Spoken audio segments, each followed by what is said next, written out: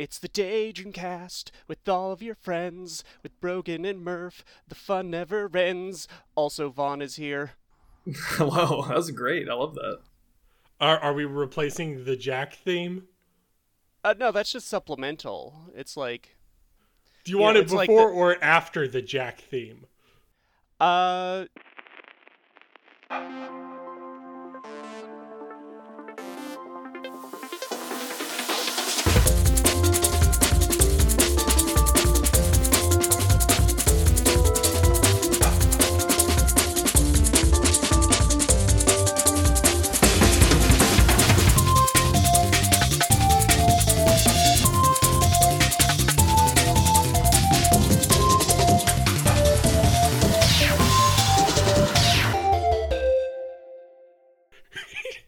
As of now, it cut in the middle of your explanation for the to the Jack theme, and now we're back. So we've got with us Vaughn from I'm Thinking of Spoiling Things. Yeah, that's me. That's probably where people know me from. We've had you on the show, Murph, to talk about Prey recently. I was in the Grab Bag special. It's true. And now I'm here on the Daydream Cast. Yeah, What video games do you play? This is what I care about. That's a good question. I play all kinds of stuff. I've played kind of less and less, unfortunately, as my life has become consumed by movies. But yeah, name every game. I'm just kidding. He plays movie adaptations. I just saw the other day there's a game that was apparently based on Argento's Phenomena, so I gotta figure that out. There was Clock Tower 1. We already did an episode on that. Oh, really? Well, I'll have to play it. That was a Pavlos era episode. Check it out, viewers. Anyways, continue. No, I play all kinds of stuff. I'd say I gravitate more modern, especially these days, because I like to just kind of have mindless, relaxing stuff to play. So, a lot of shooters and stuff. I played not as much recently, but was a big fan of especially the original Destiny, and played quite a lot of Destiny 2 as well, the looter shooter style kind of thing. But I've certainly also played my fair share of indie stuff. I like a lot of that as well. Try and find where the fun new stuff is. I've played far too much Binding of Isaac. Gotcha. What are you really looking for? Are you looking for something that, like, when you say Destiny and Binding of Isaac, are you looking for things that sort of build on each other and just like you're working towards getting better at the game? Are you looking for just like sit down, turn your brain off experience? Or what exactly do you look for in games nowadays? I would say nowadays in particular, it's sort of a combination of those things, I guess. Like, I like when I can just sort of turn my brain off and play, but I also like stuff that feels like I am making progress and building something out of that. So that's why I definitely gravitate towards stuff like that, where you get to sort of create something and build an experience of your own, even if you are kind of playing mindlessly. Yeah. I have a question. As an expert on spoiling things, is the referendum for spoiling video games different for the referendum on spoiling movies? I think definitely. It is tough, though. There's a tough line to draw in terms of spoiling video games. I think video games are so much harder to ever really have a good grasp on where people are at, especially when you talk about recently released stuff. It's so hard, to know, because with a movie, it releases recently, and the people that are going to see it are going to see it, and it's just a couple hours, and it's easy to digest, but some people can spend hundreds and hundreds of hours with a game before they're really comfortable talking about it, so it's hard to find out. And on top of that, I mean, this may actually go into... You're laying the groundwork with 5D chess, Murph, because this goes into our topic of the week, Legend of Zelda: Link to the Past, which we'll go over later. But I think there's some times where spoiling things is part of a communal experience regarding the game itself. So, like, some people would spend 200 hours playing a game, not talk to anybody, finish it, then talk to somebody. Or people spend hours and hours playing, and then they go out to work or their schoolyard, and they talk to their friends and go, hey, did you know that there's a fucking cave that gives you this cool staff? And I'm like, no. And then you're like, yeah, you should go check it out. And then you go check it out, and then bada bing, bada boom. Yeah. Well, I'm just thinking that a lot of games spoil themselves in promotion, and I mean that mostly in terms of like the game mechanics. You know, it's it's very difficult to find a game now where you like not even just searching the dev's YouTube page, you can learn everything about every mechanic in the game.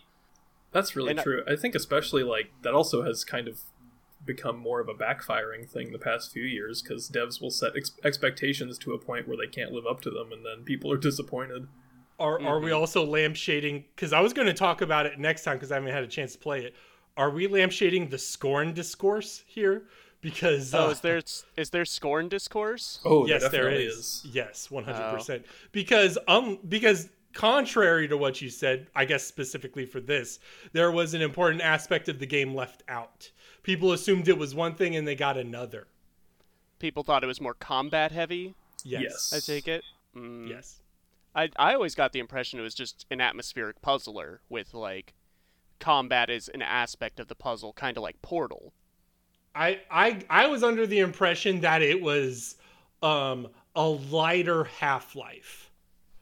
Like, it was more into the set dressing, but there is still some combat. And there is apparently still combat. But it is much more like Myst, but eventually you get a gun.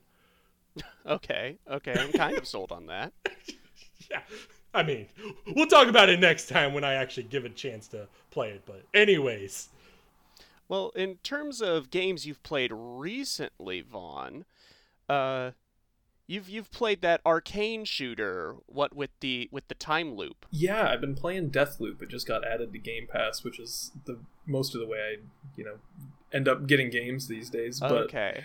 My guess was that you were subscribed to the Humble Monthly, because that's the game of the month for the Humble Bundle. Oh yeah, that's true. That's also a thing. No, I haven't been getting anything from Humble for a while now. But yeah, Game Pass is a good way to just play things as they get added to that. So I started playing Deathloop. I love Dishonored a lot. Dishonored's one of my favorite games. I never got through the second one, actually. It didn't grab me quite the same way, but I was very interested in Deathloop having a similar aesthetic and a similar gameplay style, because I think that game was always so fluid in the way that you could get through it and navigate everything. And I'm definitely a fan of the whole time loop idea and the concept of it, so this just seemed right up my alley. And I was saying, backpedaling to like our conversation on Scorn, Deathloop is one of those games where for a long time it seemed like a lot of people didn't really know how the game was supposed to work. Like they said, you're trapped in a time loop, but they never really expanded on what that meant mechanically. And then I remember when the game came out, a lot of people were disappointed that it was just more flavor. Does that seem to be the case for you? Definitely. I would say that's probably my biggest critique of it, is I had the same feeling leading up to it, and being interested in it before it released, of like, I was very interested in what the trailers were presenting, but I couldn't really tell what the actual gameplay was. And it's definitely not quite what I was hoping for. I think the time loop aspect of it ends up becoming really unimportant really fast. It's basically just in-world describing dying and respawning.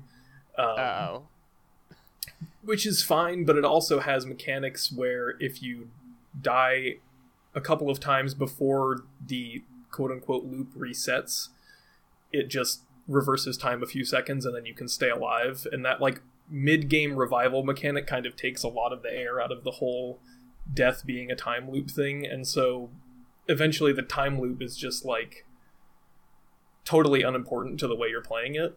Okay, yeah, that does sound disappointing. I've been meaning to install it because I'm subscribed to Humble Monthly, so it's on my to-do list, but I was always more intrigued at the time loop aspect, and hearing that that's just set dressing is very disappointing to hear. Yeah, it's definitely not quite what I was hoping for in that sense. Like, most of the game is slowly progressing, and then eventually you kind of have to die just to reset the loop and do more things, because each loop is one day and you can only do certain things at certain times of the day in certain districts. Okay. How does it feel like compared to Dishonored? I was surprised and disappointed that it felt so similar, like it's almost too similar. And I think I saw something recently that they're supposed to be in the same universe, which sort of explains that a little bit more, but as much as he said, rolling his eyes. As much as I love Dishonored and was like excited to see more of that style, like I was hoping for something that was a little bit more divergent in terms of the gameplay, and there's so many mechanics that are just basically the same thing as Dishonored. I mean, there's literally like a teleporting mechanic that is identical to the way that plays in Dishonored, and so eventually I was just like, okay, this gameplay is so similar that I'm wondering like what the real reason is, like what's the drive to have this exist as its own entity. Okay. I'm curious about one thing that what I was interested in and what I thought, to me at least, the primary gimmick was that the additional player, the sort of weird multiplayer angle to it, does that actually affect gameplay ever, or is this like not really a thing, or what? It hasn't really to me so far. I would say I've probably played like 10-15 hours maybe. It hasn't really affected anything that I've noticed in any actual way. The way it kind of presented it was that there was like this ongoing cat and mouse between these two characters, and it's really not that at all. Basically, when you go into the game, you're forced to play as one player, and you can't play as the antagonist until you beat the game, and you're basically just playing the game normally, and every once in a while, I've only seen it once, then a random multiplayer person will invade your world, and you'll kind of duel them, and then they're gone, and that's it. Okay, so it's more more obfuscated than even Dark Souls invasion style. So yeah, I get you.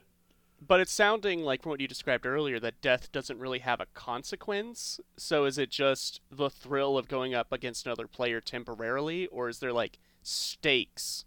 There's really not stakes. I mean, the only like thrill in that part is just like, oh, I get to fight someone now. But it sounds like if they had actually committed to the time loop idea, like every time you die, you start right from the beginning with like your kill list, that would be exciting. But as it stands, this just sounds like a very flavorful but typical first-person shooter. Yeah, it really is. I mean, and they even remove more of the stakes from the death because they introduce a mechanic where you can infuse your gear and keep it after you die. So it just gets more and more like, now I'm just playing a game like any other game, where that loop becomes less and less important. And I don't find the different districts that incredibly unique, so it's not that interesting in terms of that. Like, those areas are not that huge, and it presents it like there's so much to discover and so much to learn as you work your way through, but it's really just going back through the same places over and over and going to a couple of different landmarks. Is the execution, because it's all about like your kill list, the visionaries, are those at least satisfying to pull off like in Dishonored, or are they just like another enemy? They're pretty satisfying. They each have kind of their own individual like thing and mechanic and like thing that they've invented and created that makes them unique and interesting to actually have a showdown with. So that stuff is interesting. And I will say, because it is basically Dishonored, like, the gameplay itself is still very enjoyable, and those mechanics still work. So it's still a fun game, and it's visually interesting, and the gameplay is enjoyable, but it's like a lot of the stuff that's wrapped around it is just disappointing in terms of what I was hoping for. All right. Well, speaking of disappointing first-person shooters...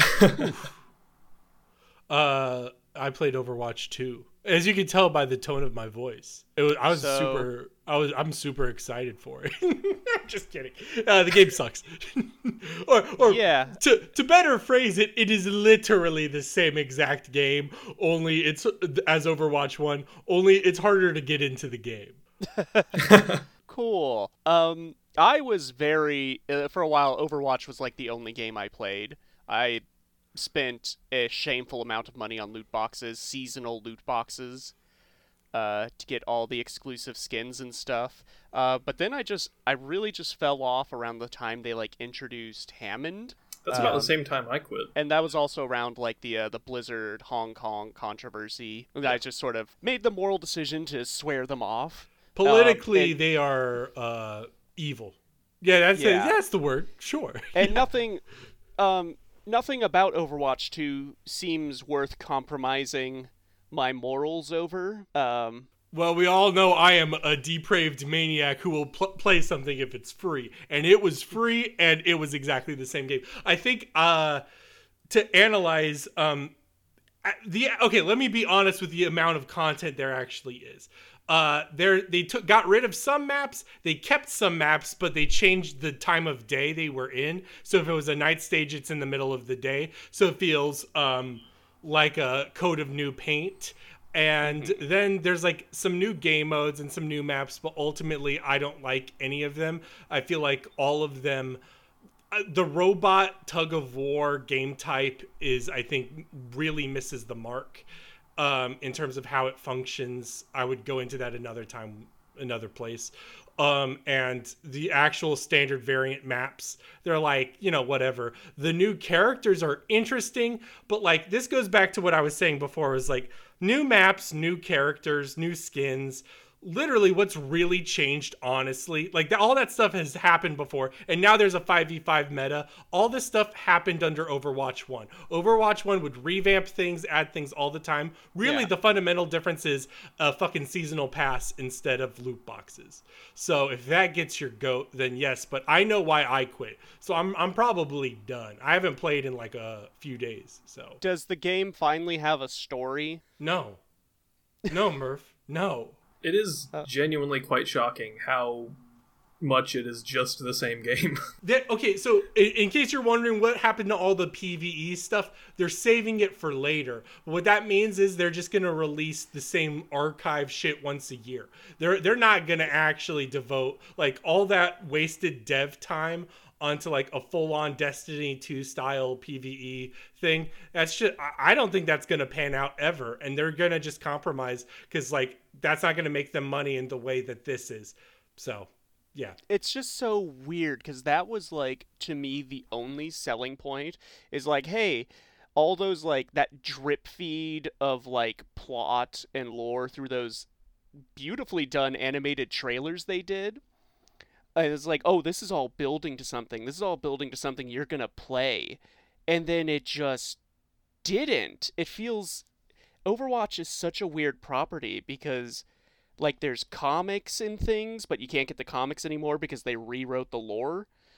And it's like, it feels like it's all building up to a theoretical game, and this is just the side mode. They don't actually have a plan for 2 years from now. They were always very reactionary. That was one of my biggest complaints, was how they added content and adjusted meta was really reactionary based on audience stuff rather than a measured developer approach.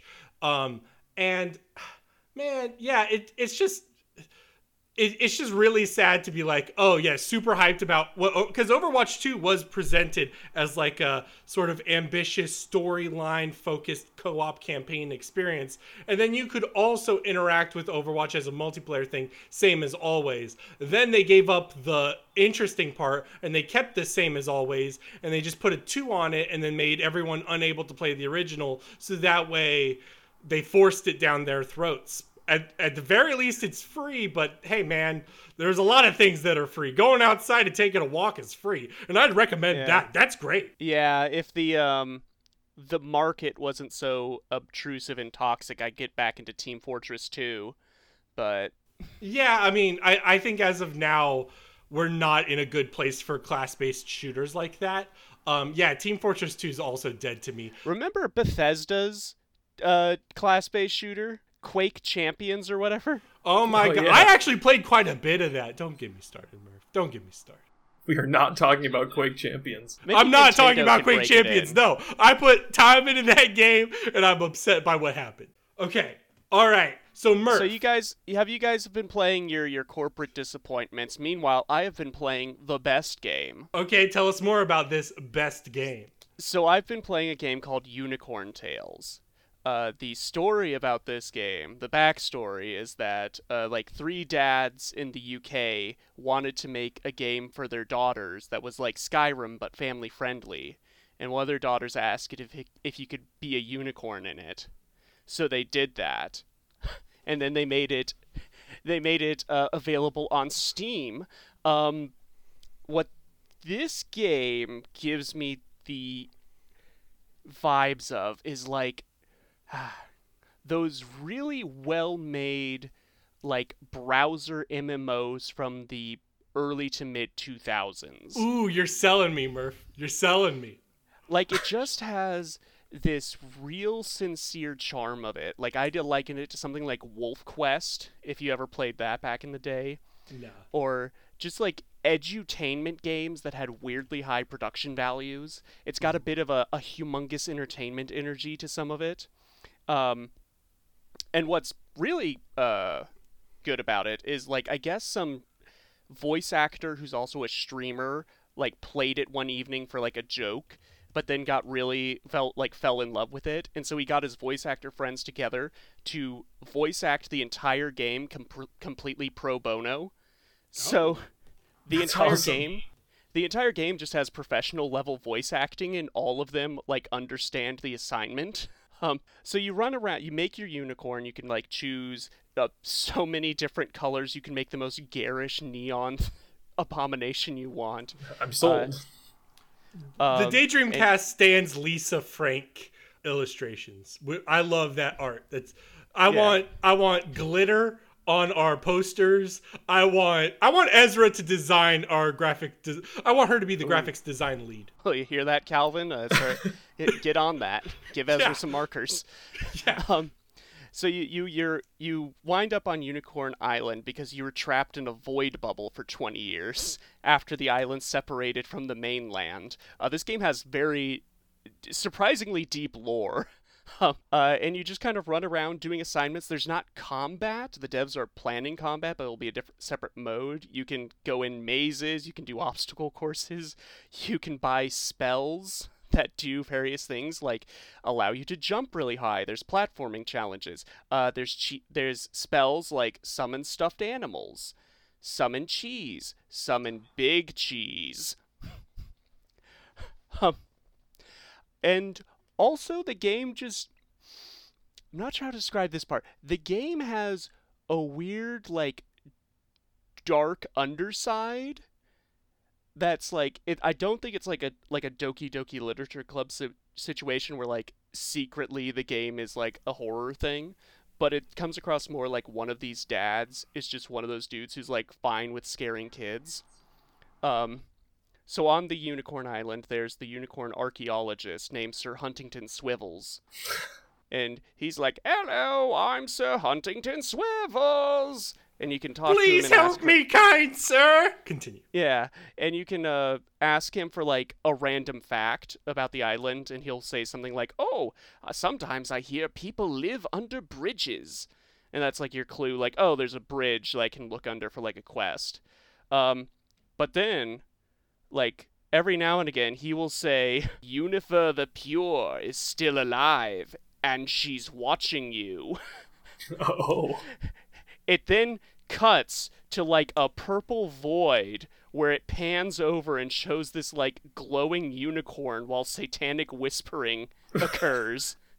And then it will hard cut back to you and Sir Huntington Swivels as if nothing happened. I think that's fair. I think that's a fundamental experience for some children, because like I would have that feeling whenever, because I grew up Christian. So then they would be like, God's always watching. I'd be like, that's terrifying. Do not look at me. Do not ever look at me. I think, because my prompt this week was I was going to find some wholesome children's games. Unfortunately, Calvin told me that he's not interested in PC games, which I think is the only place you can get this. But as a, somewhat jaded guy in his late 20s, I had a lot of fun with this, unironically and somewhat ironically. Later today, they're starting the Halloween event. The game is still being updated with like seasonal content. It's $10 on Steam. I think it goes on sale for like $3.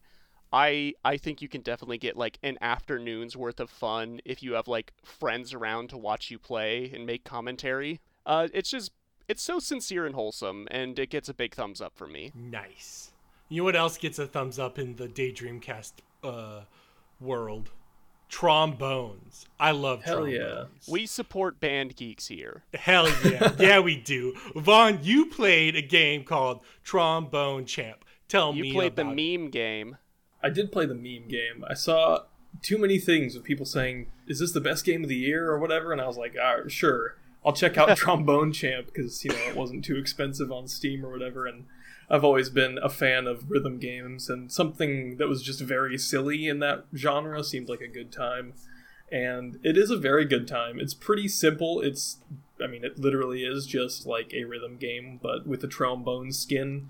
The big difference here is that you can play any note at any time, which just leads to hilarity if you are missing your notes because everything just sounds off. But even if you're playing perfectly, it sounds pretty terrible. So it's just kind of hilarious to play the whole time. So how does the note playing work? Because genuinely, it looks like a Wii game, and I keep expecting there to be motion controls involved. It does feel kind of like that. I've just played on PC. I think that might be the only place that it is. But you just move your mouse up and down the sort of scale and then click to play the note. Or you can use spacebar. It does feel like a game that should have motion controls. I'm sure that someone's already modded it to have motion controls so you can play it with a real trombone. But I've just played with VR. My mouse. So, memes aside, is the game fun? I think it's pretty enjoyable. I had quite a good time with it, especially like if you are a fan of the rhythm game genre and this doing something very silly with it. It never takes itself seriously at all. It tries to have some sort of narrative related to baboons, but it's just kind of there if you want to. Beg pardon? It's there if you want to get into it, but it's really like there's just baboons randomly mentioned throughout, and if you do well enough to kind of unlock the further things, then you kind of pay tribute to the baboons in the game. You keep saying the word baboons as if it means something to us. Yeah. Other than the monkey with a butt. Is it the monkey with the butt? Oh, it is. The game never really explains why they're there either. I think the devs just liked baboons and put them in the game. I'm more of an orangutan guy, but I mean, I'm not anti-baboon, I think what was really interesting in terms of like the meme humor and just the existence of it is it feels very honest. Like when you say it plays the notes even when you mess up, I'm like, that is an honest way to portray a music game. And even if it's funny, that's also just an intended consequence of sounding off. And then the trombone is not the most magical instrument of all time, right, even when it plays right. So I just love it. I love the concept. It's very like sincere and silly, and definitely is just like fun the whole time. I think the main sort of drawback is that it's just the set list is all like royalty free, like not unlicensed, but those kinds of songs that like you've heard your whole life because public they're free. Domain. Yeah, public domain is what I'm looking for there. So the songs themselves are not that fun, and there's not a lot of replayability in them. I'd imagine that as a modding community develops and can add custom tracks, then it'll be more fun to go back and replay it. But once you get through those songs, there's not much to go back to. Okay. My main worry is like 2023, we're gonna see like 5 other attempts at this like meme magic. There's gonna be Triangle Hero. There's gonna be the Theremin Champ. I was expecting a Triangle Hero early in the Rock Band days. I think that may be like an EGM April Fool's joke. Yes, I think you're right. I do recall something like that. Yeah, I think anything like this is going to end up spawning sort of copycats trying to capitalize on it, but I'm sure that none of it will have the same sincerity and will never take off in the same way. Do you feel an incentive to get good at it as a rhythm game? Not particularly. I think because it never really like sounds amazing, even if you're doing really well. There's stuff to unlock if you get S rank on enough songs, so there's like a little bit of incentive there, but I'm not like trying to come back to perfect every track or anything. Once the initial thrill has worn off, it feels kind of disposable. Yeah, pretty much. I mean, that's how much is it? I think $15. So it's not too bad. I mean, I definitely had fun with it. I went in with the right expectations, which is I'm probably not going to play this too much, but it's going to be a silly time for a while, and that's pretty much what it was. For $5 less, you can buy unicorn tails and summon big cheese. That's true. That's a compelling argument. We don't measure which ones are worth it and which ones aren't, okay? Overwatch 2 is free, and I would not recommend it. This is true. I also played a game where you move things up and down with the mouse scale. Would you say the scale is sizable? It's a pretty sizable scale. This is Sizable, which is the name of the game, is a cute little puzzle game. It kind of reminds me of some like Flash-based puzzle games like Grow Island, if you ever played that back in the day, or Grow Cube. The whole Grow franchise. And what it is you get like a little diorama to pan around, and you can increase and decrease the sizes of various objects with your mouse wheel and move them around like click and drag. And that's it. That's the mechanics. So it's very simple, and each stage there's like 3 puzzles you need to solve with that. And it can be something like you find a treasure chest, you scale it up and it will open, a bottle with a cork comes out, you scale up the bottle, and now the cork is too small so the cork falls out. You can put the cork in a volcano, scale it up so it plugs the volcano will erupt, the cork pops out, and so does one of your little objectives. And you click on that and you've finished that puzzle. So it's very straightforward, very simple. I would definitely recommend this to children. It's just got a real nice charm. The music is very relaxing. And I think the only issue is that you can't zoom in on the dioramas themselves. You're stuck at this kind of harsh angle overlooking them. So when you're like trying to pan around, look for something small you can size up, it's very easy to overlook things. There were a lot of puzzles I was stuck on just because I wasn't seeing something that was like at the base of the structure and so small I couldn't notice it. But other than that, you get like 8 worlds, which equates to like there's 6 challenges a world. So, 6 times 8. We all know the times table. I don't need to say the number.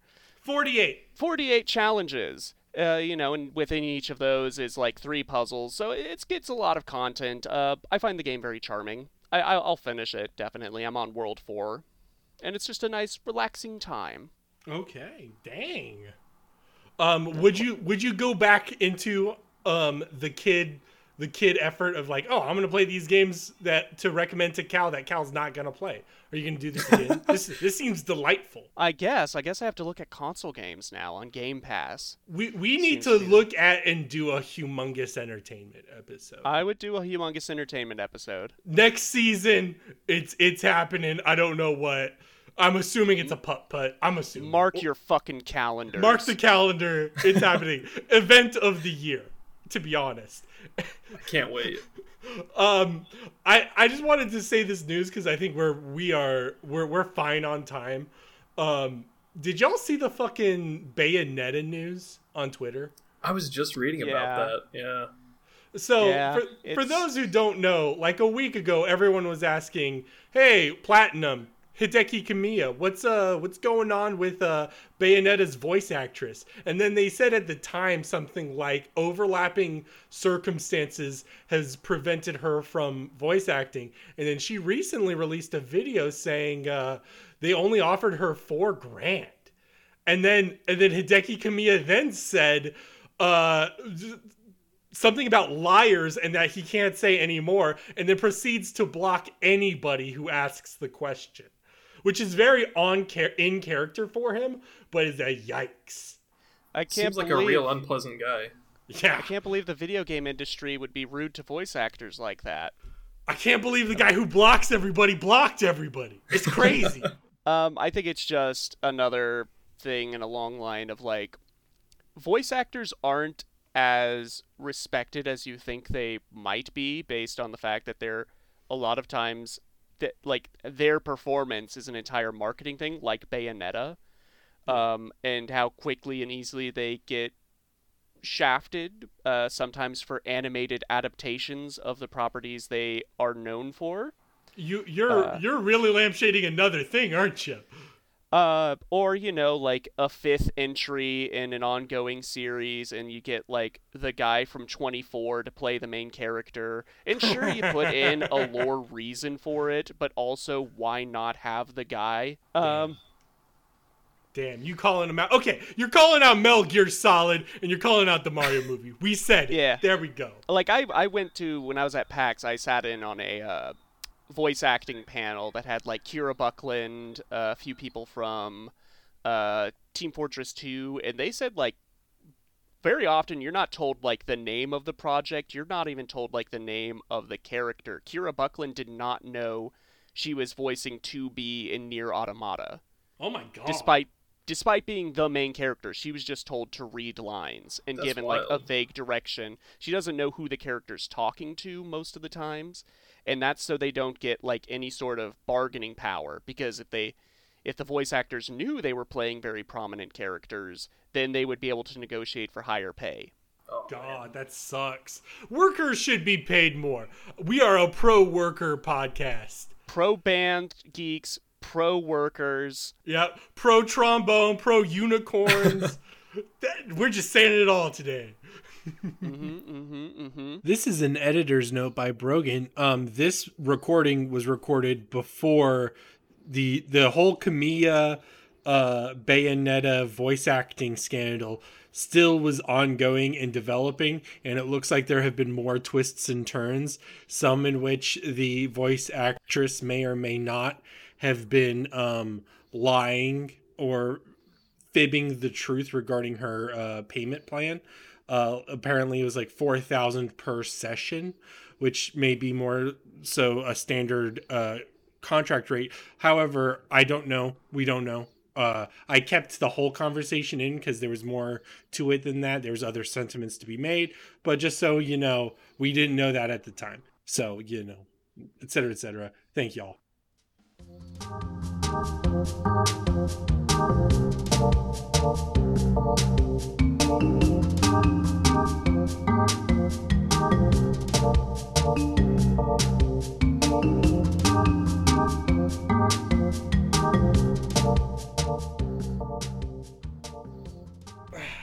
Yep. This week's Variety Minute is SNESquels, the jump from 8-bit to 16-bit. Yeah. So games that had started on the NES, and then how did they change in the jump to the 16-bit era? I was so bold and confident in this Variety Minute, but I do not know either of yours experience in the Super Nintendo or even Sega Genesis. If you want to talk Sega Genesis, we can do that too.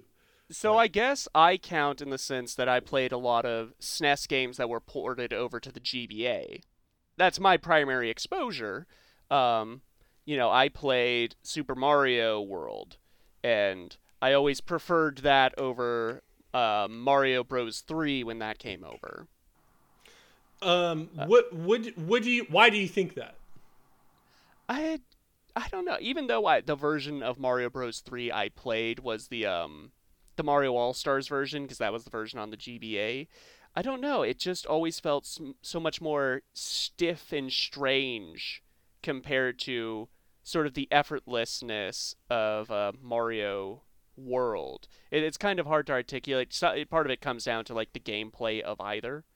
But I also strongly preferred the soundtrack of World compared to 3. Yeah. And part of that's probably because the soundtrack was made in mind for a 16-bit like sound chip, which was able to offer like greater complex melodies. Yep. I mean, I guess my thing is I'm trying to think of the way to say it. I think a lot of times when they did the jump, they were looking at what the tech could support afterwards. Like we could talk about Link to the Past later, but like for Mario, I think what really helps it was allowed to have number one, more buttons. There's like a bajillion buttons on the Super Nintendo controller. So that way you're able to do different kinds of jumps. Mario's got that spin jump. He's got different things that allow him to interact with the environment more. And then those different power-ups also are able to be more unique. So like, I guess the best way to say it is there's a difference between the raccoon power-up, where you just tap the button and you fly up, and then the fucking cape, because the cape has physics, yo. The cape goes down. Yeah, you gotta fucking pilot it. You have to like go on like train to properly master the cape. I've never mastered the cape. I've never been able to fly over the level. I end up diving into a pit. That and then the extensive ability for more secrets and more inventive levels and variety. I say Mario's like a difference between like sometimes it's about precision and sometimes it's about the variety of the game design. And I think the Super Nintendo allowed it to explode in that. Yeah, I think the genre that like benefited the most in the jump was probably RPGs and like Absolutely. open world games. Like, I never played a Final Fantasy game, but I can definitely tell the difference in a like monster from Final Fantasy 1 versus 6 because of like the higher definition of like the character portrait. It looks like it's hand drawn, whereas, the NES era, it's very clear that it's all like they're doing what they can with the pixels. Yep, and the same thing with like the music. I mean, we can go back to the music the whole time, and then we could also do the map. For instance, like they do a lot of mode 7 where you can scroll with the map and see where you are and all that. Whereas the original Nintendo maps, they're kind of a nightmare to actually navigate. Yeah. Yeah. Vaughn, do you have any opinions? I feel like we're leaving you out. No, it's mostly that I don't have like a ton of experience with like that jump in that way. I kind of growing up played a lot of stuff kind of scattered. Like my parents were not huge fans of video games, so it was just kind of like play what I could get access to. They rotted your brain. Exactly. And they continue to. So like, did you do like the jump from like original Game Boy or Game Boy Color to a GBA? Because that's very much the same level of like leap in quality. Yeah, that's true. There is. I mean, and I've definitely experienced those jumps. Just often not like the direct. Like I played this game and then the sequel on the next generation. But I think that I can make a comparison that I think like the jump from Pokemon Gen 2 to Gen 3. Oh yeah, certainly. I mean, and that's the ideas of it definitely continue throughout pretty much all of gaming history. Really, of like when new hardware comes out, it becomes about trying to design to that hardware and trying to take advantage of all the corners of it that you possibly can, which sometimes works out and becomes like the game becomes better for it, and sometimes it just feels like they're using that hardware to create like kind of gimmicks of how can we use this versus actually designing a properly constructed game. I can cite an example here, and this may be controversial, but Pavlos would agree with me, even though I think it's a better game than he does. Castlevania 4, which definitely goes. It takes the linear approach. It's a remake of Castlevania 1, but very grossly like that's a gross overstatement or understatement. It's way more than that. It's just a normal game. It's its own thing. But the big thing is they sort of sacrificed the design of the sub weapons and all of that stuff for the sake of having a strong whip and the mobility of the whip. You can whip in 8 directions, and you can also use it to swing from chain to chain. Because the Super Nintendo supported that, and then there's also like really cool moments in Castlevania 4 where like you're hanging from the whip and you're like hanging there, and then the room shifts around in that mode 7 way, and it's all technically impressive. But the game is really designed in that way for spectacle rather than actual design. So it falters, and you can see that later on. Other Castlevanias don't really borrow from that, and like. The Castlevania on the Sega Genesis, Bloodlines, doesn't do that. It's a much more fundamental Castlevania experience, but they're able to much more focus on the atmosphere, which really helps the game. So. Yeah, like the fact that a lot of NES games kind of like tapped into a perfect design through need of like having to work around the shortcomings of the system. Castlevania 1's very much like that, where it's like, well, we can't really have very rapid attacking. So we're going to have to design the game in a way that every attack is like slow and calculated on the player's part. Whereas in Castlevania 4, you can just bust that whip out like all the time and everything dies in one hit. So it's like fun to play, but not quite as satisfying to master. And more importantly, like to that sub weapon thing is really important because like they designed the game around the sub weapons, and now when you get a sub weapon, when you get a knife or a cross or a holy water or an axe in Castlevania 4, you don't really use it unless it's like inconvenient for you to whip. But when is it inconvenient for you to whip if you can whip in 8 directions? Yeah, and it's like I find this true for the Mega Man games as well. Like, what was the first one on the SNES? Was that Mega Man 7? Oh my god! You're asking me, and I'm so scared. I'm pretty sure X was the first. I don't quote me. But I'm like 90% of the main sure line, because X is its own discussion. 7 would be the first of classic. Yeah, so I didn't really. I've played through Mega Man's 1 through 6, the NES ones, and then when I jumped to 7, it felt, I don't know, it felt weird and didn't feel as charming to me with like the SNES polish. And I think it goes back to that like Castlevania issue of like the original Mega Mans are like so perfectly suited for the NES that it feels like they didn't have a lot of ideas for jumping to SNES.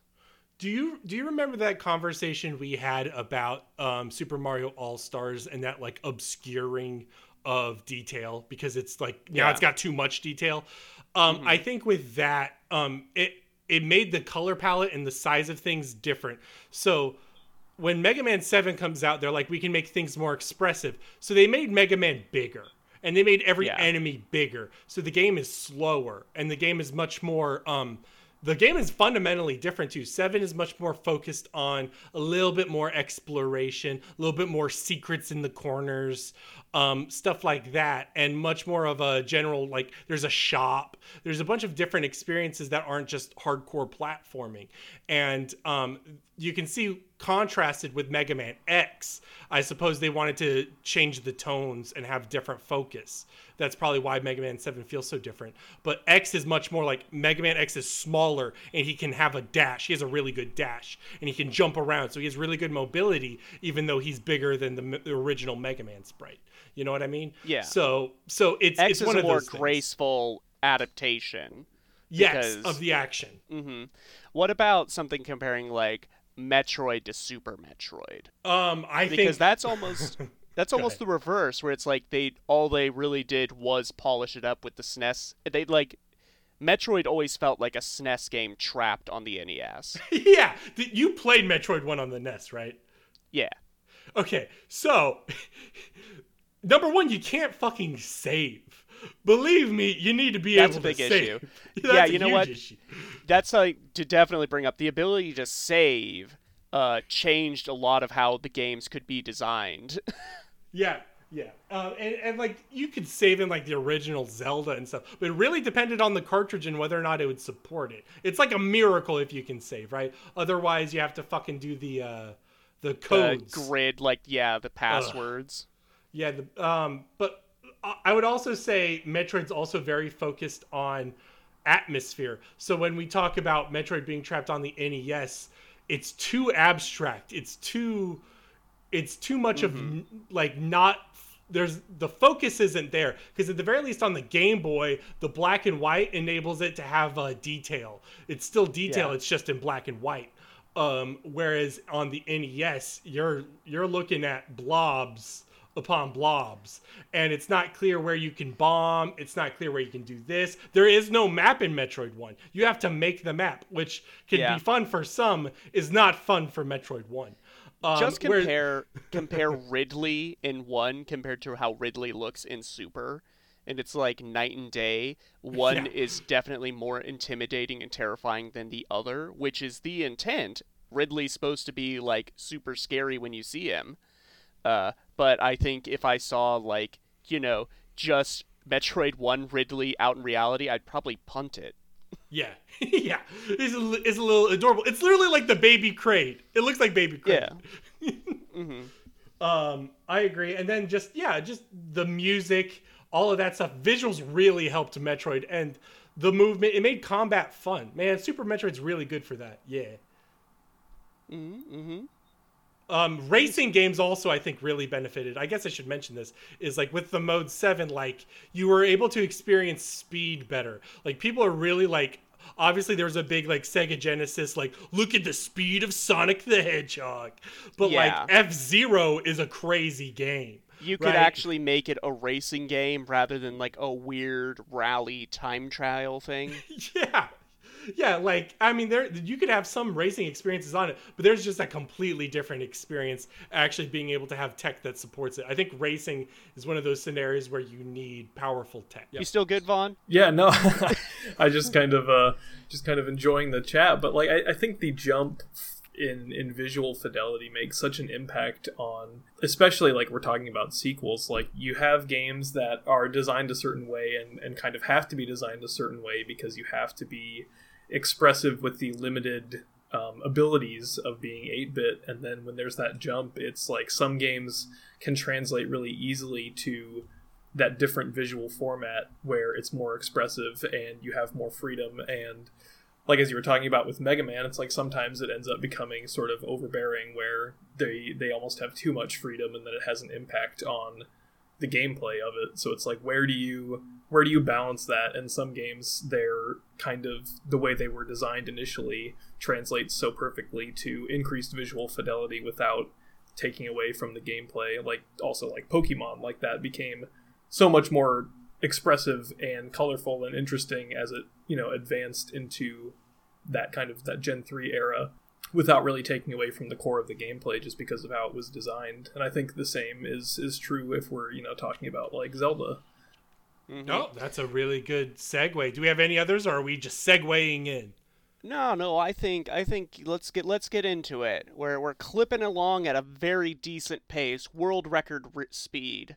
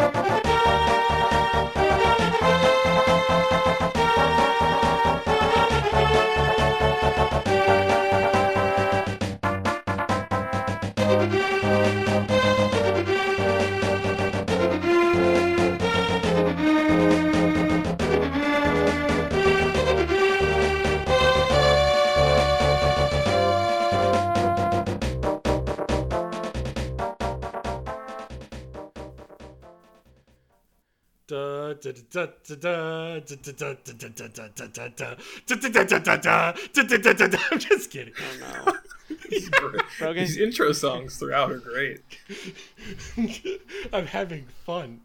The Legend of Zelda: A Link to the Past is our game of the week. It was a Super Nintendo game developed by Nintendo EAD, or originally known as R&D4, released in America in 1992.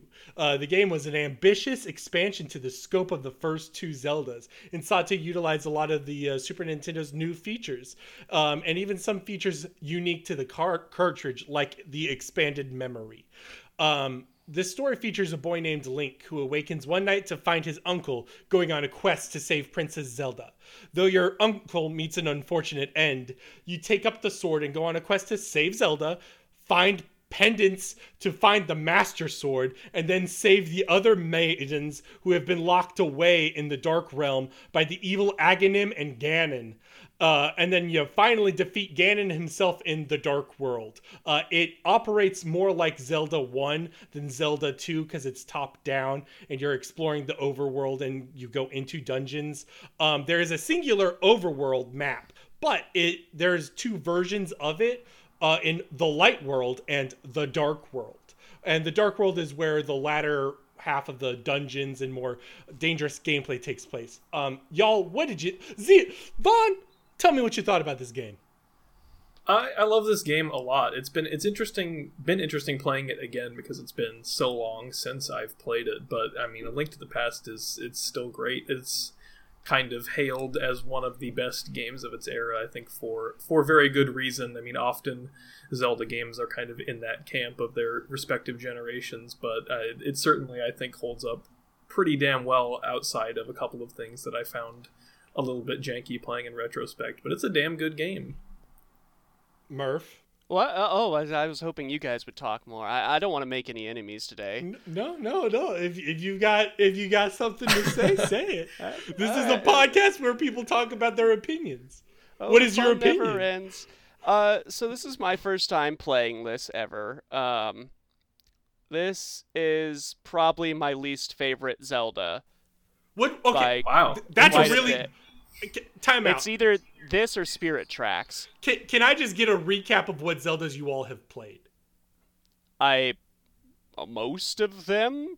Yeah, I think pretty much all. Any the notable main ones you haven't is a better way, I guess. to ask Skyward Sword, and the Damn. Oracle games, and Four Swords. that. Damn. Okay. All right, Vaughn. What ones have you played? I've played a fair few, but definitely not anywhere close to all of them. I'm definitely not as up on some of the older ones, but I've played most of the 3D stuff, except I also have not played Skyward Sword. But yeah, I've played quite a bit of Zelda, except for, a lot of that older stuff I've missed out on, but definitely have gone back to play Link to the Past and still enjoy it. Okay. All right. Now, Murph, you can tell me why it's your least favorite. Continue. All right, number 1 with a bullet. The grass isn't fun to cut.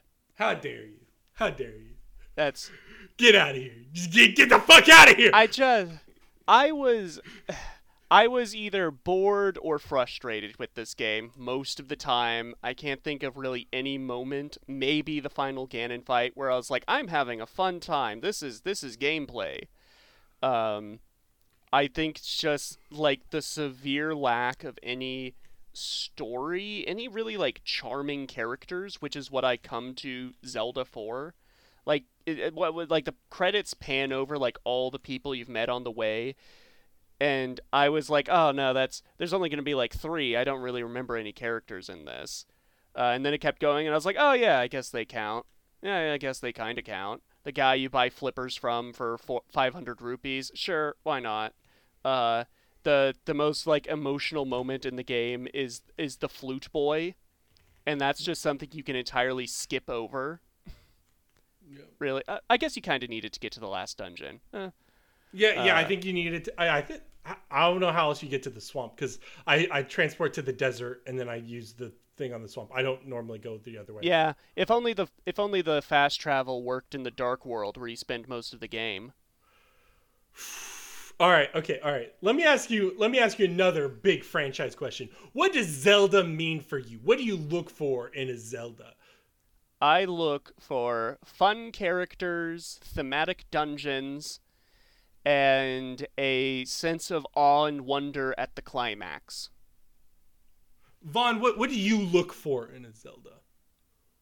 I would say, I think, for me, it really just comes down to the gameplay of it. Obviously, I think the other stuff, like the characters and the story itself, is kind of like bonus to me, but as long as that core gameplay loop is enjoyable, and especially, I would say also just the design of the world, because I think that's what really grabs me, is just the larger world of it.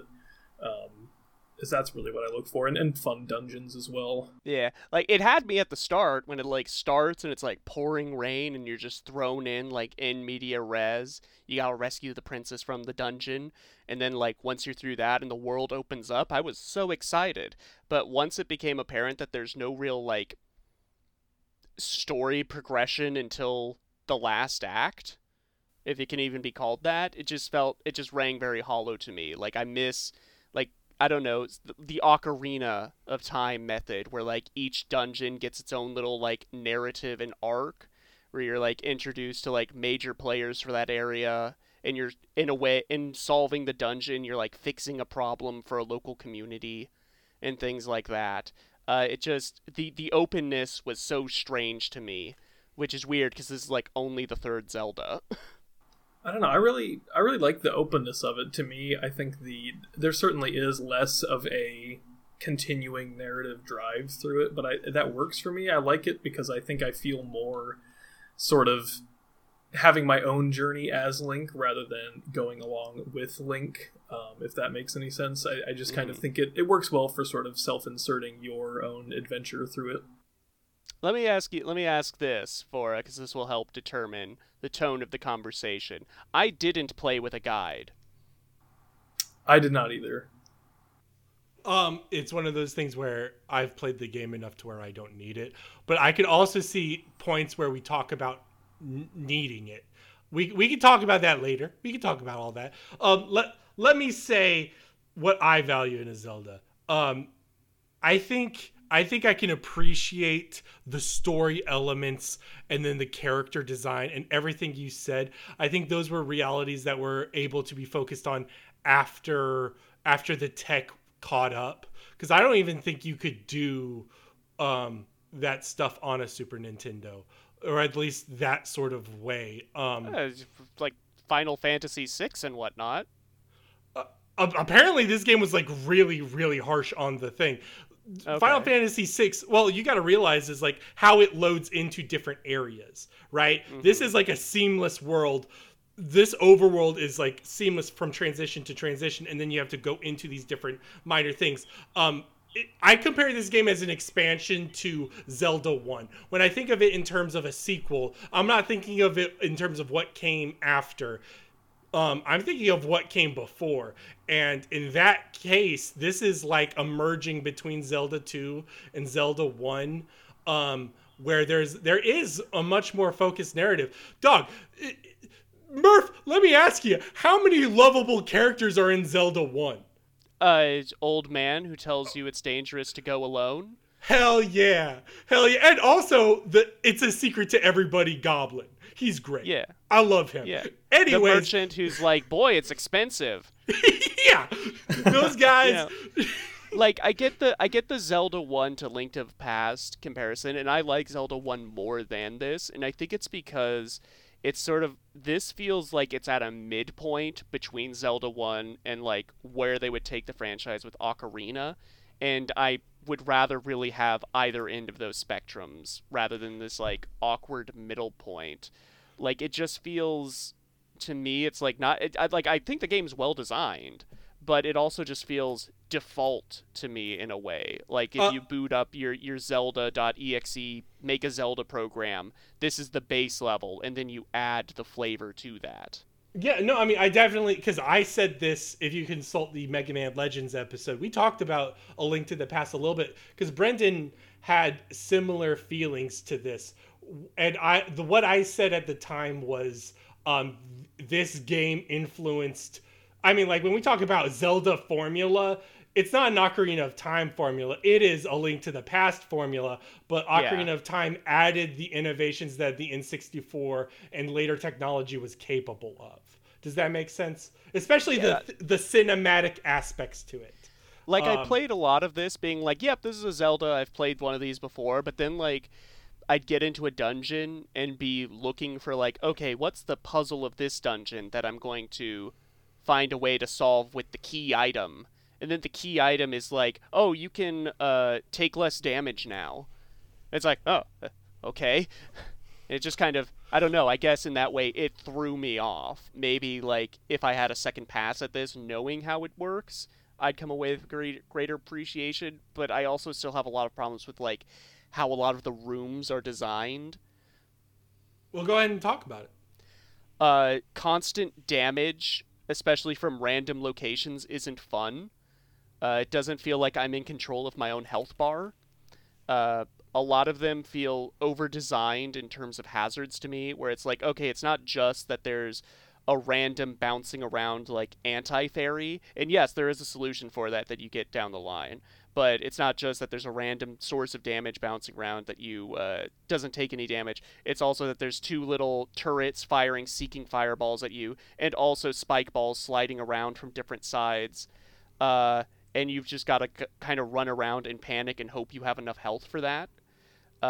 It just, a lot of the areas feel very busy with damage sources, and it's very hard to get your bearings, especially since this game wants you to explore around. I can understand that. I guess my issue is like, I like some of these aspects. I like the challenge. I don't know. How do you feel about the moth boss? Is that the one where you gotta throw the fucking flame thing and then the fucking spikes go?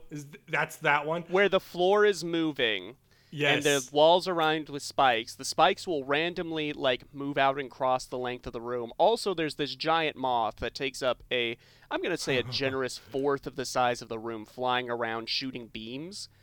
And you've got to navigate and hit that. Thank God for Nintendo Switch Online save states. I would say I don't disagree that this game is hard, and I'm not gonna say get good. I'm gonna say that I think there is something I appreciate in the difficulty. This game was not meant to be completed in 2 weeks, right? This game was meant to be completed when you're 9 years old and you've got months. This was going to be your action RPG of the time. Subscribe to Nintendo Power or the Nintendo Hint Hotline. Well, no, yeah. When we talk about the difficulty finding overworld items, it's what I said earlier when we talk about spoiling things, where part of the game is the discourse, and part of learning things is learning from other people. It's like Dark Souls. I would compare it to Dark Souls did you know you could shoot Guinevere and Anne Orlando and get a new thing? And you'd be like, no. And you'd be like, yeah, you should do it. And you know what I mean? It's just a completely different way of design. And it could be punishing to new players or players rushing to complete for a podcast. And I would definitely sympathize with that. I definitely think the structure of it, it's punishing, but it also doesn't feel, to me at least, I don't mind that, because I don't think that the punishment is ever that harsh.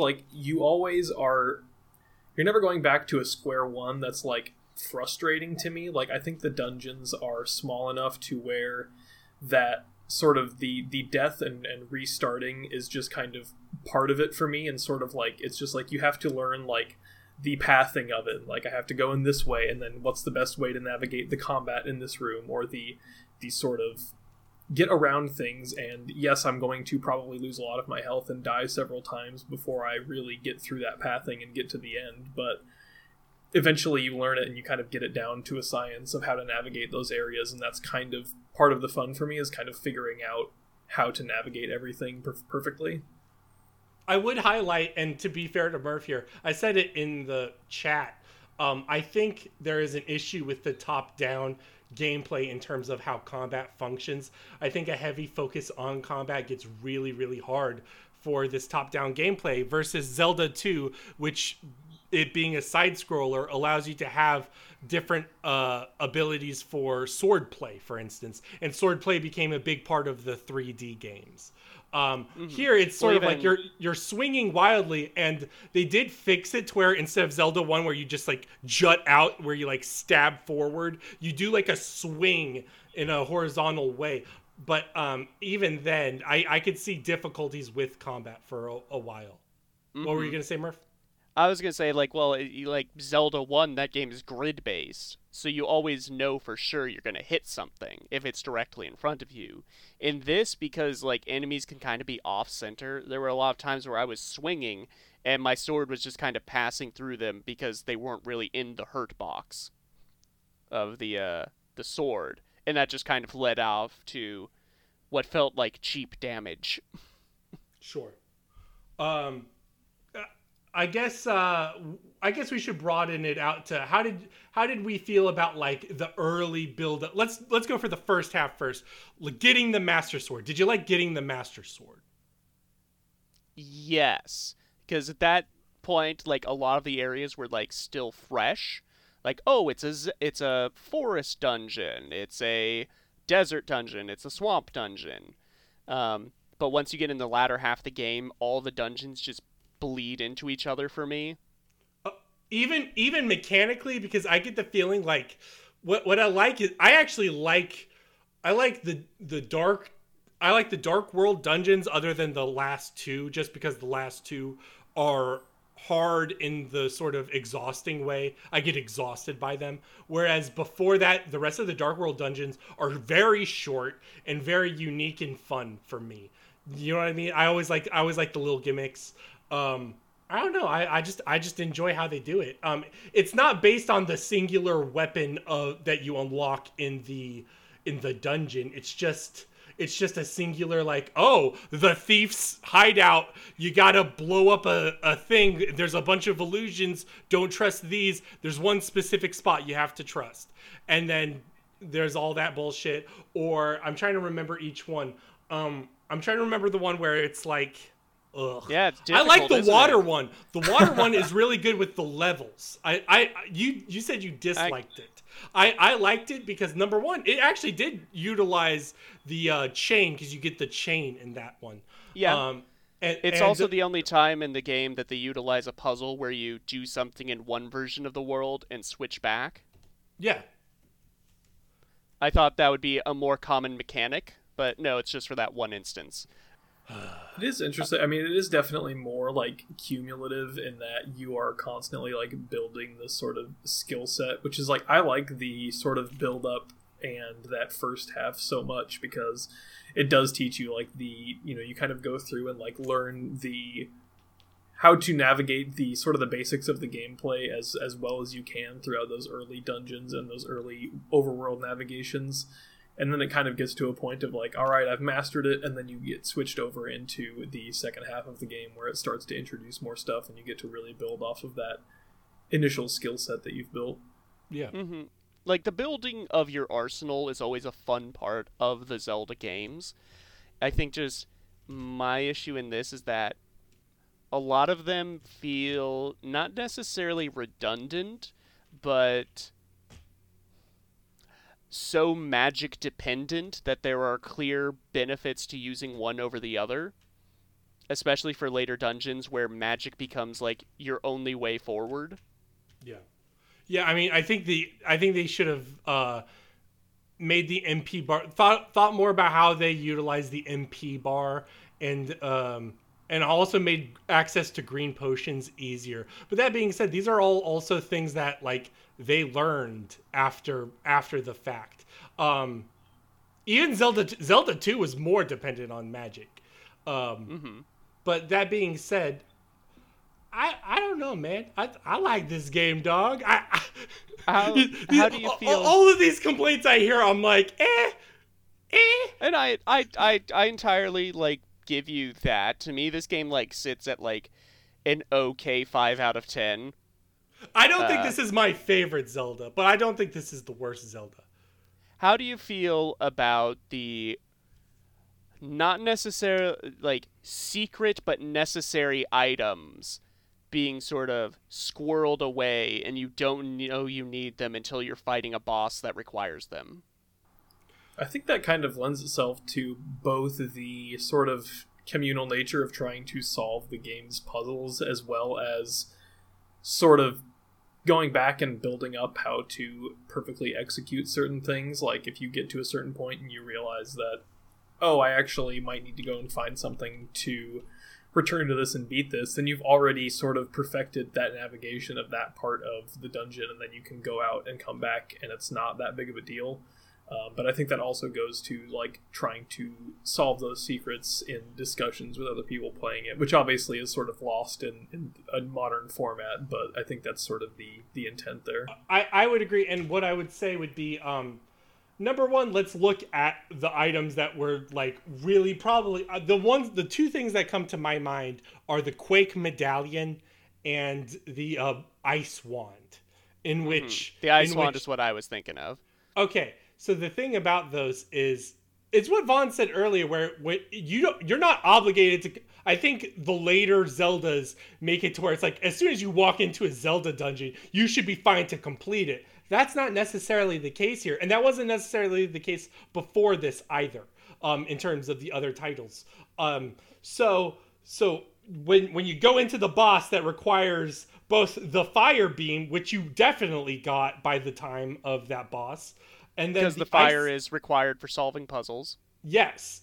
And then the ice part, you go, oh, there has to be another one of these. And you may, for instance, look inside the ice palace and be like, was it here? But in truth, it is in the light world on the bottom right corner. And yes, that's definitely hard to find. But that being said, if you the light world is not hard to navigate, number one. So that's not necessarily a big issue. If you're not exploring all of at least the light world, I think I don't blame that. I don't blame that on the developers. I think that's that late in the stage where you could easily go over and be like, oh, maybe I should just check the places I've never checked before. Because it's literally just a bombed wall on the bottom right. And for the Quake medallion literally has, what it is there's like a ring of rocks in the water. You might check that area because in that top right area is where you got the Zora flippers on the light world. So then you're like, well, maybe there's something good over here. That area is blocked off. But before you get exactly to that area, there's a sign that says, do not throw anything into my lake. So you might just, well, what if I throw something into the lake? So in that way, it's organic and is signposted as long as you go to the top right corner of the map. If you're going straight to the numbers, there might be a problem. Yeah, well, no, I got the Quake medallion super early, and got the ice rod only until I knew I needed it as a thing. And when we were talking about this game in sort of the Discord chat ahead of time, you were saying, like, oh, this is more in common with, like, a Metroidvania style progression, where, you know, you're supposed to encounter problems and think, like, well, I'll probably get some sort of solution for that down the line. My issue is that a lot of these items only have the one obstacle they can clear, and then they're just sort of in your inventory for fun, and the ice rod is one of those. Because, like, the fire rod, you can use that, like, you know, it's great for taking out Gibdos, and then the one time you randomly use it to burn a skull. But you're missing a big thing here. Is you can access the ice rod way earlier. The ice rod can be one of the first things you find. Yeah. So when you're comparing the two, what if the person got the ice rod hours and dungeons before the fire rod, even if the fire rod is better? I get, well, you were saying, like, if I have a fire rod, surely I must intuit that there's an ice rod. I didn't, because I never encountered anything in the overworld that made me think, like, huh, this sure would be easier if I had the power of ice on my side. I think the into would be the boss specifically, where there is two sides of the dragon. Yeah, and that's one side gets rid of one head. When I realized otherwise, yes. At the boss, and then I had to die to the boss so I could go out and look for the boss's weakness. And that's just not satisfying to me. Yeah. Especially since there was nothing to, like, you know, at the very least with Ganon, there's the little plaque where Sarashalasala, the sage, shows up and is like, hey, you're going to need, like, special arrows to hurt him. And then it even, like, Ganon's fight has two phases, in the midpoint of which you can go out and explore and look for this weakness. Yeah. Yeah, no. I think the arrows are probably the best circumstance of that, because the arrows are also in the fucking center of the dark world. So it's not, like, super difficult. Yeah. I don't know. Vaughn, what do you think?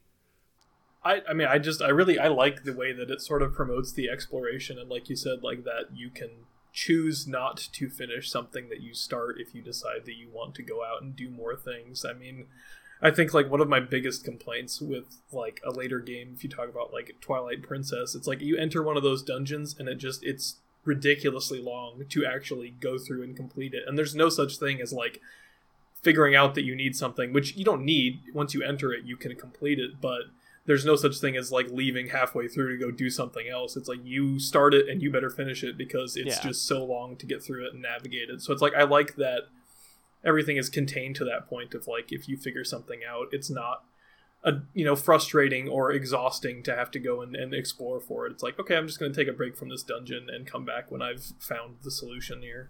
Yeah, exactly. I wasn't stressed out about not having something.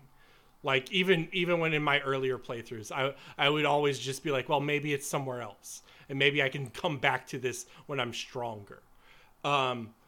Let me ask you, Murph. All of this, when we were talking in the chat, spoiler alert, we knew ahead of time you didn't like this game. Sultan's Sanctuary, we talked about a couple episodes ago, and that was a scenario where you talked about, you know, needing items from across the thing, even though this was a non-linear thing, and you had to go all the way across the map. Did you feel the same sort of agonies there? Yeah, when you made that comparison, I definitely saw that. I think that the difference is that Sultan Sanctuary just uses items for progression. Like, oh, there's a gap I can't jump over. I need the air dash. It's never required for any sort of combat challenges. Sure. So there's no like bosses that are weak to a particular thing you can pick up. In that way, it's very much more similar to like how you'd go through a FromSoft game, like a Dark Souls, where there are a lot of different bosses you can encounter at different times, and if one is just too tough for you, you can go and like clear another area and fight another boss, and by the time you beat that one, you're probably strong enough to go back to the one you were stuck on. And that sort of asymmetrical progression I much rather prefer compared to this, where it's like, nah, you just can't hurt the boss without the magic item that you didn't know you needed. Well, I mean, so I guess the difference there is literally just whacking another thing enough to get the XP needed or the better loot. If it was a circumstance where it's like that three-headed boss, I could still damage the ice head, but it just took like a long time compared to if I just had the boss's weakness, that I would be more in favor of. I can understand that. Yeah, and I mean, there's a reason why they started putting just the items you need to beat the boss in the same dungeon. You know what I mean? There are reasons for that. I think this is still an archaic aspect of the game design. And then they were looking back and going, you know what, this is kind of a problem. But also, I think it's limiting, man. When you talk about like having one item in a dungeon and then you use it on the boss, and isn't that a great experience? I'm like, man, that's kind of lame. Yeah, I do agree that like, yeah, it's not ideal for a lot of Zelda games. Like Twilight Princess especially has this issue where a lot of the items feel like, okay, this you've used it in this dungeon, now it's disposable. You'll never call on the spinner again. You'll never call on the ball and chain again because it's an inefficient weapon. And I think that design also has its problems, but at the same time, like I said at the very start, those games have the leg up for me because they have like characters and a world I care about. All right, no, that's fair. I mean, for me, I'm also like Vaughn, to where it's like I self-insert, especially with I'm able to self-insert basically with these first 3 Zelda games, and then I can do it a little bit with Breath of the Wild and Link's Awakening. And then after that, it starts to get harder and harder as the games start to put in more story and more charm. You know what I mean? So yeah, like I love to self-insert, but I just don't feel this game really gives you the tools to. Yeah, I don't even necessarily think that really any of your criticisms are wrong in any way. Like, I think that there are definitely issues with the game. I think that it can be frustrating, and I think the combat is certainly imperfect a lot of the time. But like, I think with a lot of the Zelda games, like just as a franchise, I think it sort of exists in this space of when you find these games and play them a lot of the time, like they're situationally endearing, and then you kind of carry that with you and you like them often kind of in spite of their flaws. Yeah. So I can definitely understand playing it for the first time without any of that prior attachment, and just seeing more of that stuff coming out without really having that same endearment. Yeah. You said it was basically like a 5 out of 10 game, right? That's your take on it. Like, you don't actually hate it, you just think it's a growing pain. In which case, I would completely sympathize with it. I'm just mostly bored by it, and when I'm not bored, I'm frustrated. Gotcha. Like I said, it just feels very default. Like, for the longest time, I always heard this game was like, everyone was like, Ocarina of Time, best ever, 10 out of 10. And then there was like the secret cabal of Zelda fans who were like, but secretly Link to the Past is the superior one. I see. That's the secret cabal was always wrong. Now I'm really seeing that it's like the two divides on the Zelda fan base and what they value. Link to the Past feels very more like gameplay oriented, and then like the side that says Ocarina of Past value the story. And then I think that eventually they found a happy medium in Breath of the Wild. There was a weird period around 2009 when for some reason the games industry was like, Skyward Sword, right? I think that's just a scenario where people hype up any Zelda, right? But I agree. I think Breath of the Wild was just like able to merge most people's like, I think the only people actively disappointed in Breath of the Wild were people that loved 3D dungeons. So like the Twilight Princess Skyward Sword crowd were like, there's not a lot of dungeons in this game, or at least dungeons with variety and aesthetic, because the shrines all look the same. Yeah. So, like, in that aspect, I agree. But, like, my favorite Zeldas were the open stuff, or the ones that gave you a sense of adventure and exploration. So Legend of Zelda 1 or Wind Waker or any of those were just like, whoa. And then Breath of the Wild was able to deliver on those for me. And then, yeah, there's a marriage of story that if you want to engage with, you can in that open environment. And there's still, like, hard gameplay, Souls-esque. It's like Dark Souls, but Zelda. I'm just kidding. Yeah. Like, it was able to do all of that. I love Breath of the Wild. It's an amazing game. Yeah, no, I think Breath of the Wild probably sits at like my sort of default. Like, yeah, that's the best Zelda. Secretly, it's Phantom Hourglass, but yeah, I disagree. For the I like longest time, it was Wind Phantom Waker. No, Phantom Hourglass is good. I think what I like about Phantom Hourglass is, number one, the main dungeon that you keep going back to. I think that's a really cool idea. And I like the note taking of the DS. And I like the mini Wind Waker thing with Linebeck. All that stuff's good. But Link's Awakening's better. So I love Link's Awakening. If we're talking 2D Zelda, it's either Link's Awakening or Phantom Hourglass for me. Yeah, no, I mean, I think Link's Awakening is probably my favorite. I haven't I was curious to replay Minish Cap. I was curious to replay the Oracle games because I was a kid when I played those. So, you know. Yeah, it's always fun to go back to Zelda. Like, I'm interested now to go back to those DS games and see how those fare now. But yeah, going back to Link to the Past was definitely an interesting experience and also very enjoyable. I agree, man. Man, Zelda's just fun. I just like Zelda. Even when it's, like, mediocre. Maybe it is mediocre, but I just like it. You want to play Wand of Gamelon? I'll do it. Merv, you should never just ask me out of the blue whether or not I'll play a video game. I literally, to quote, I want to play video games all the time and every day. Yeah, that was the theme song. Yeah. But now it's Daydream now it's been Cast replaced with all of his friends. Oh man. All right. Well, do we want to plug some fellows we know? Yeah. Vaughn, you're the guest. I think you should do plugs. Yeah, I agree. I don't know what I'm plugging. Plug the same things you would plug on Spoiling Things. Oh, I'm plugging myself? Yes. I mean, sure, if you want to in public, God is watching. The unicorn God is watching. I can do that. I can do that in front of everybody for everybody to watch and see. You can find me on the Twin Geeks. I write a lot of things about movies. And you can also check out my podcast, I'm Thinking of Spoiling Things, which Murph has been on before. So if you want to check out that episode to start, it's a very fun episode with a lot of variety. And if you are into movies, you can follow me on Letterboxd. I am just Zebra. Yeah, and also Zero Zebra. Nope, unassociated account. I don't know anything about it. Damn. All right. Your co-host Steven is also on another section of podcasts, the Stacks. Where he and Jack do a rotating sort of show. Sometimes they're interviewing Steven's favorite Letterboxd reviewers. Sometimes they're just shooting the shit for Stacks Office Hours. They just got a Patreon where you can go subscribe for some exclusive podcasts and movie commentaries. I recommend it. It's fun to listen to Steven talk over Jurassic Park 3. And Jack, you can also check out his albums on SoundCloud and Bandcamp. There you go. Yes, 100%. And I will also include samples of his right now.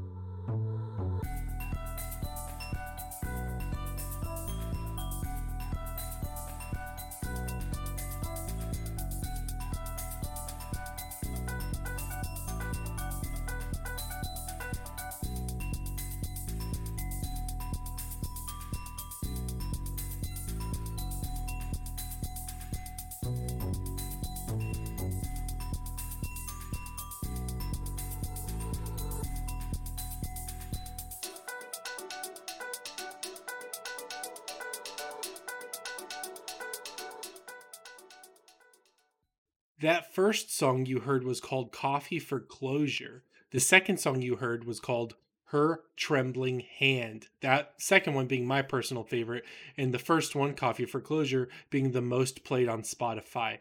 This is by Jack. Jack is the person who has done our theme song and any variation of the major theme.